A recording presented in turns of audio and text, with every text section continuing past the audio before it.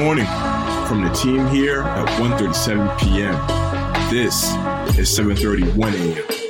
Let's get the day going. Good morning, 1:37 p.m. Thank you for getting your day started with the 7:31 a.m. podcast. My name is Bo Templin. I'm excited to be hosting today. I'm hoping that because it is Labor Day that y'all are able to sleep in a little bit longer, maybe enjoy some time in bed, watch some cartoons, eat some cereal, enjoy yourself on this Monday morning. Yes, it is Monday, September 5th, 2022, and happy Labor Day from the 1:37 p.m. family. We'll start today's show by saying happy birthday to Michael Keaton. Michael Keaton. Fun fact about Michael Keaton, him and Tim Burton obviously have a great relationship. Batman Returns, Beetlejuice as well. And when Tim Burton would not return for Batman 3, he turned things down. Michael Keaton said, you know what? I'm out too. I'm not interested. He said it was just a bad movie.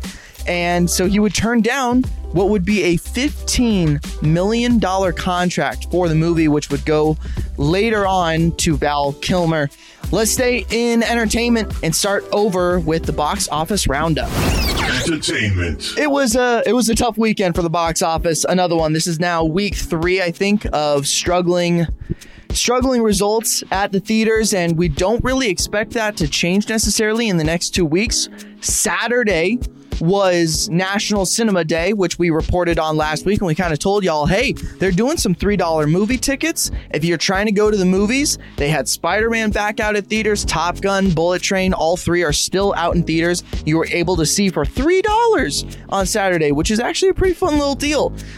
It's been out of theaters for nearly 9 months, but Spider-Man returned to the top of the box office this weekend thanks to the re-release of No Way Home. It's a small little edit, they added on another 10 minutes or so, I believe, of just kind of some fun jokes and stuff like that. I don't think anything really crazy to the plot or to the movie is too different. The film brought in nearly $7 million this weekend, leading the way on another brutal weekend for the box office. Following Spidey was another holdover as Top Gun Maverick continued its unbelievable run with a second place finish, pulling in $5.5 million. If it continues on this trajectory, it will likely soon pass Black Panther on the all-time domestic box office list. The rest of the box office didn't really fare well either, and again, well, probably another month, maybe a little less, but another month of probably slow times at the theaters. Staying in entertainment, The Lord of the Rings, Rings of Power, has been watched by more than 25 million people worldwide since its release. The show was released on Saturday. Amazon said that the first episode, The Lord of Rings, The Rings of Power, would bring in 25 million viewers. This would make it the biggest show ever in terms of a debut for Amazon Prime's video streaming service. It's based on the Lord of the Rings books, and this is going to be the most expensive show of all time. We've talked about that greatly. This is going to be an expensive show to make, and they are hoping for big numbers like 25 million. And let's wrap the show over in sports.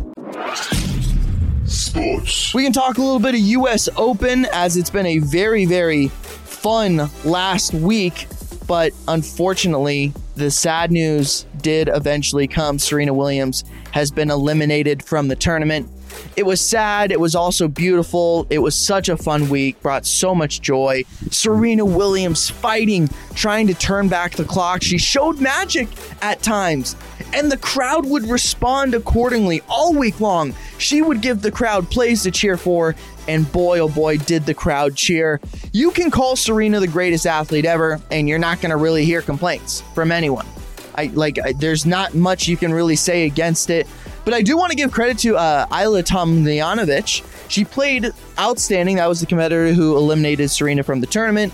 And, in these moments, it's so easy to get caught up in what Serena's doing. And, of course, this is a reflection on Serena's career as a whole. But for Tomljanovic, she's not only going up against Serena, but also that crowd as well. And for her to play as well as she did in those big moments, and the entire crowd and really the entire world is rooting against you to pull through is really, really impressive stuff. No doubt about it. But my God, what a fun week for tennis in terms of watching Serena Williams do the damn thing. We also have later today at 1:30 p.m. Eastern time, today, Monday the 5th, Rafael Nadal will try and continue on into the round of 8. He's just cruised. He destroyed Gasquet. I think that was on Friday afternoon.